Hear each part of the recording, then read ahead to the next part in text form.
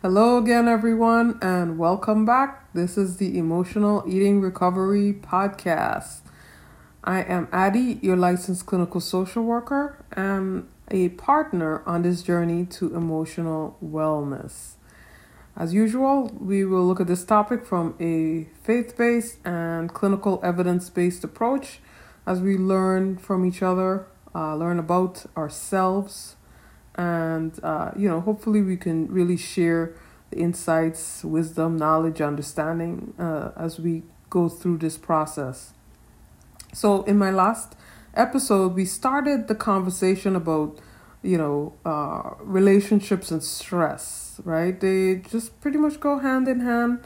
We're not all robots. We have different interests, likes, dislikes, tolerance levels, and so there is going to be a point where what we want and what we need may conflict with someone else's needs, right? And so today's episode is really going to focus on when we want to preserve the relationship. So last episode, we talked about things like, explaining what the problem is, asking and being clear about what we want, being willing to be flexible and negotiate the terms of that if needed, but to not get sidetracked, especially if we don't get the response that we want, right?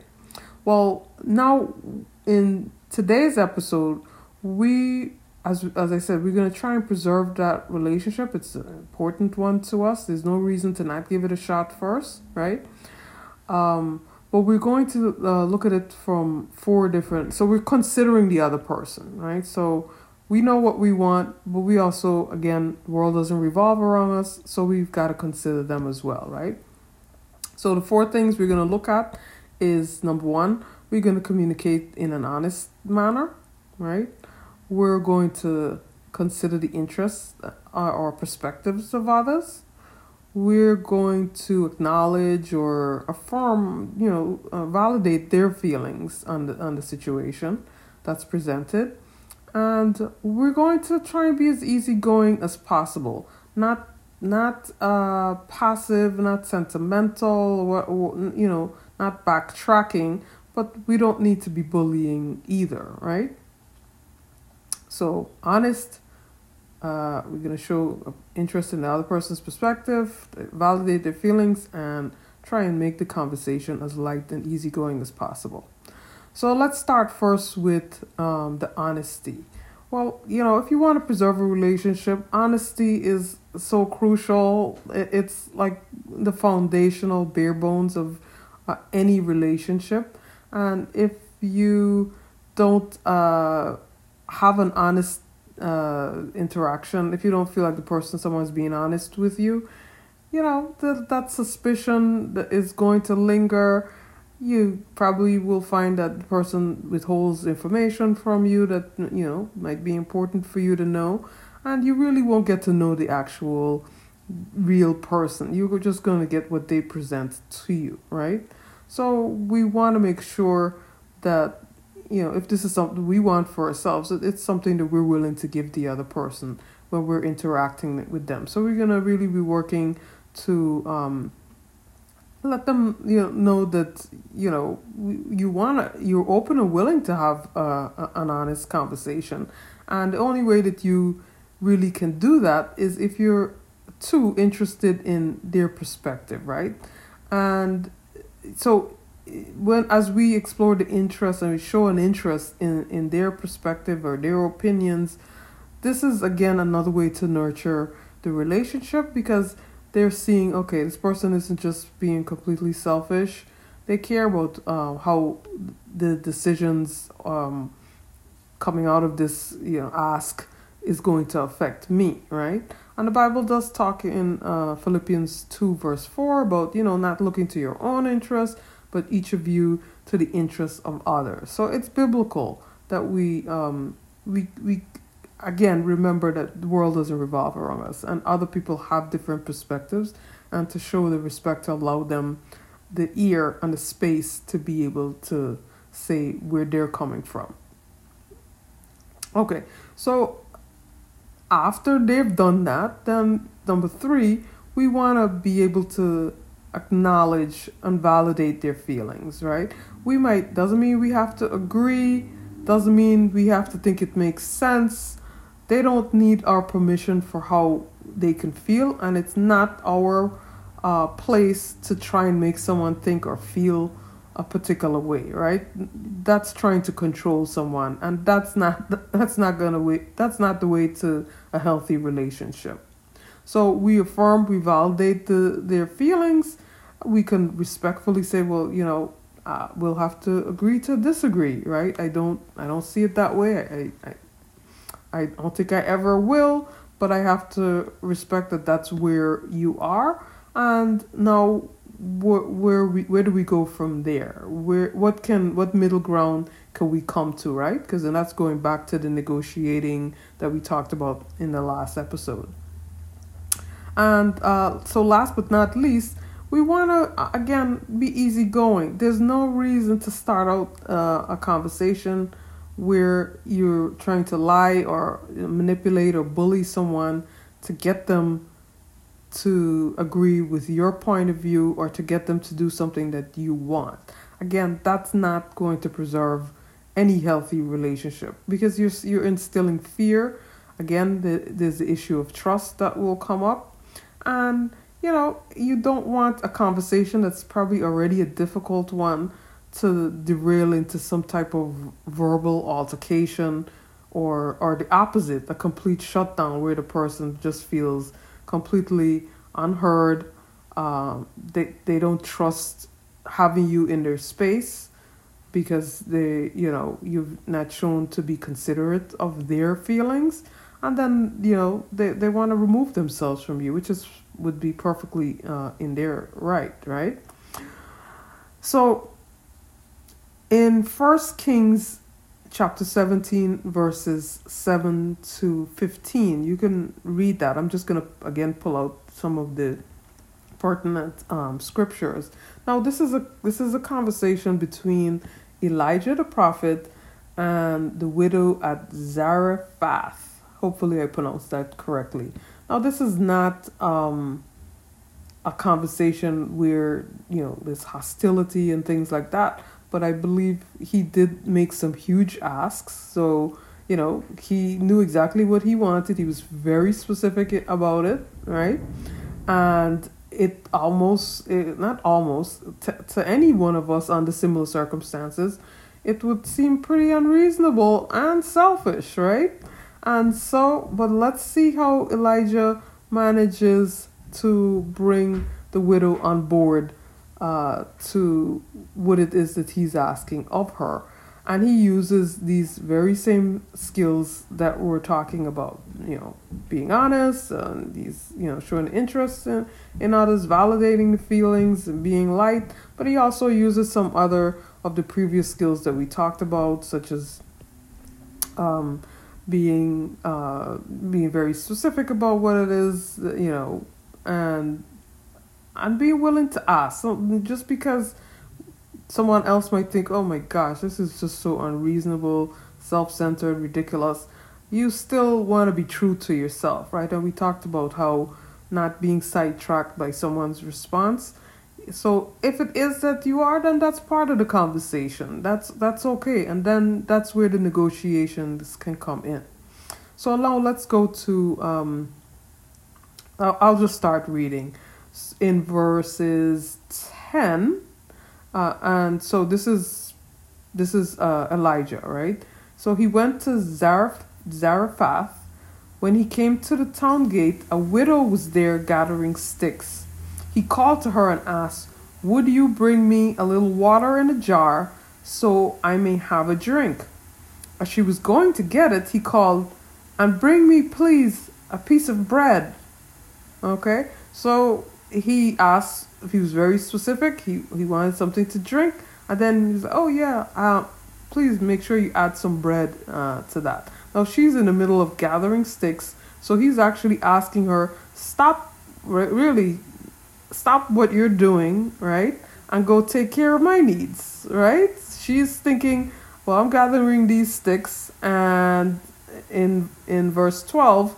She says, "Surely as the Lord your God lives," She replied, I don't have any bread, only a handful of flour in a jar and a little olive oil in a jug. I'm gathering a few sticks to take home and make a meal for myself and my son, that we may eat it and die. So she's now pushing back, you could say, right? And she's saying, look, I'm gathering some sticks because I'm at the end of my rope. I'm expecting for my son and I to have our last meal before we starve to death. So what are you asking me? You know what I'm saying? So there's a little pushback. But you notice Elijah in verse 13, he said to her, don't be afraid. Go home and do as you have said. But first, make a small loaf of bread for me from what you have and bring it to me. And then make something for yourself and your son. For this is what the Lord, the God of Israel, says. The jar of flour will not be used up, and the jug of oil will not run dry until the day the Lord sends rain on the land. So she went away and did as Elijah had told her. So, although again Elijah was asking for a huge ask, stop what you're doing, go take care of me, give me something to drink and to eat, a piece of bread. He was pretty clear what it is he wanted. And then she says, wait a minute, look, I'm in the middle of doing something pretty painful here, right? Gathering sticks, that's the last meal for myself and son before we starve to death. And he says, don't be afraid. So he's validating her feelings, right? Very legitimate, especially if she's saying, look, I only have a handful of flour in a jar and a little olive oil in a jug, right? So pretty reasonable. So he says, don't be afraid. Go home and do as you have said, but first make a small loaf of bread for me from what you have and bring it to me, and then make something for yourself and your son. So he still, again, is insisting, I need for you to put what you're doing aside, and I need for you to take care of my physical needs right now, right? So although he acknowledges and validates her feelings, he tells her, go ahead and do what you have said, but first, before you make that bread for your son, take care of me. So he doesn't get sidetracked, right? He sticks to what it is he wants to accomplish. But notice, he does tell her, for this is what the Lord, the God of Israel, says. The jar of flour will not be used up, and the jug of oil will not run dry until the day the Lord sends rain on the land. So she went away and did as Elijah had told her. Because here, he's letting her know, look, this is what God is, this is how God is going to take care of you. I can't take care of you. You probably would starve to death. But God sent Elijah her way, and with a message to the widow. She obviously had to have faith that, that he was telling her the truth, right? And is that honesty piece. He showed an interest in her perspective by telling her, look, don't be afraid. Go and do what you've said because God is going to take care of you, right? He kept it light. He didn't listen. You better do what I tell you because I'm a prophet and I'll, have God take care of you. He doesn't threaten her or anything like that. He just keeps it light. He says, look, I still need you to put aside what you're going to do and take care of me, but God is then going to take care of you. And sure enough, so there was food every day for Elijah and for the woman and her family.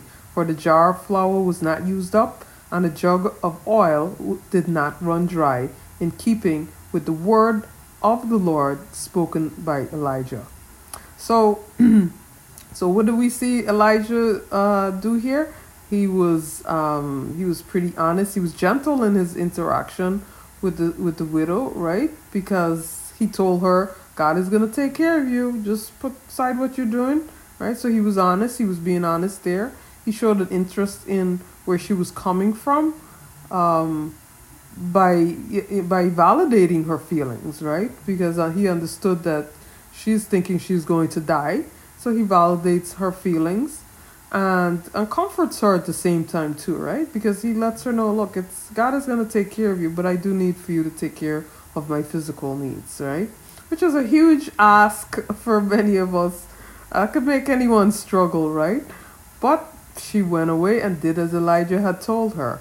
And, the conversation didn't derail into, man, you're just really selfish, right? I mean, at least I could make all of the bread for all three of us at the same time. She didn't say, she just went and did as he told her, which is what he said: make mine first, then go back and make something for you and your son, right? And that could be a struggle for many of us, because it could just appear very self-centered, right? And that could derail a relationship, right? But again, he did let her know God is in the midst here. God is in this picture here. So you have nothing to be concerned about. And so obviously, without her having her own faith, this could go another way as well, right? But I do like that Elijah took it out off of himself, that this is just about me and what I want, and let her know that God is in the midst. He's going to take care of her needs. And so that's basically it. Honesty, showing an interest in the other person's perspective, validating their feelings, whether or not we agree with it or not, validating their point of view, whether we agree with it or not, showing respect for that, right? And then of course keeping things as light as possible, not, like I said, resorting to any harsh tones or lies or manipulation in order to accomplish what it is that we want. And God is willing to bless such a communication. So for today's homework, we talked a little bit about what your communication style is, but let's just talk a little bit, go a little bit deeper. Are you the assertive type? You know what to ask for. You're pretty clear. You know how to do it in a respectful way. Are you the passive-aggressive type? You say one thing, but your actions tell a different story, or you don't follow through on what you say you're going to do. Do you retreat into silent grudges, or do you make an effort to settle matters quickly with your adversary, as it says in Matthew 5:25? Because in Proverbs chapter 17 verse 1, it says, it is better to eat a dry crust of bread in peace than to have a feast where there's quarreling, right? And again, this episode really is about, we want to preserve the relationship. So, your homework: what do people who know you well have told you about your communication style? What are the main areas you need to work on? What do you need to do to improve or nurture healthy relationships in your life? What do you need from others? How do you feel about asking for help? So please feel free to send me a text or an email, and then just let me know. What did you think about, what did you get from the communication between Elijah and the widow? What, again, is your particular communication style? What is the feedback you've gotten from others? And what steps have you taken so far to improve on it, now that you have more insight, hopefully? Okay, so we will wrap up today's episode. Thank you for listening, and we will reconvene in another week. Have a great day. Bye.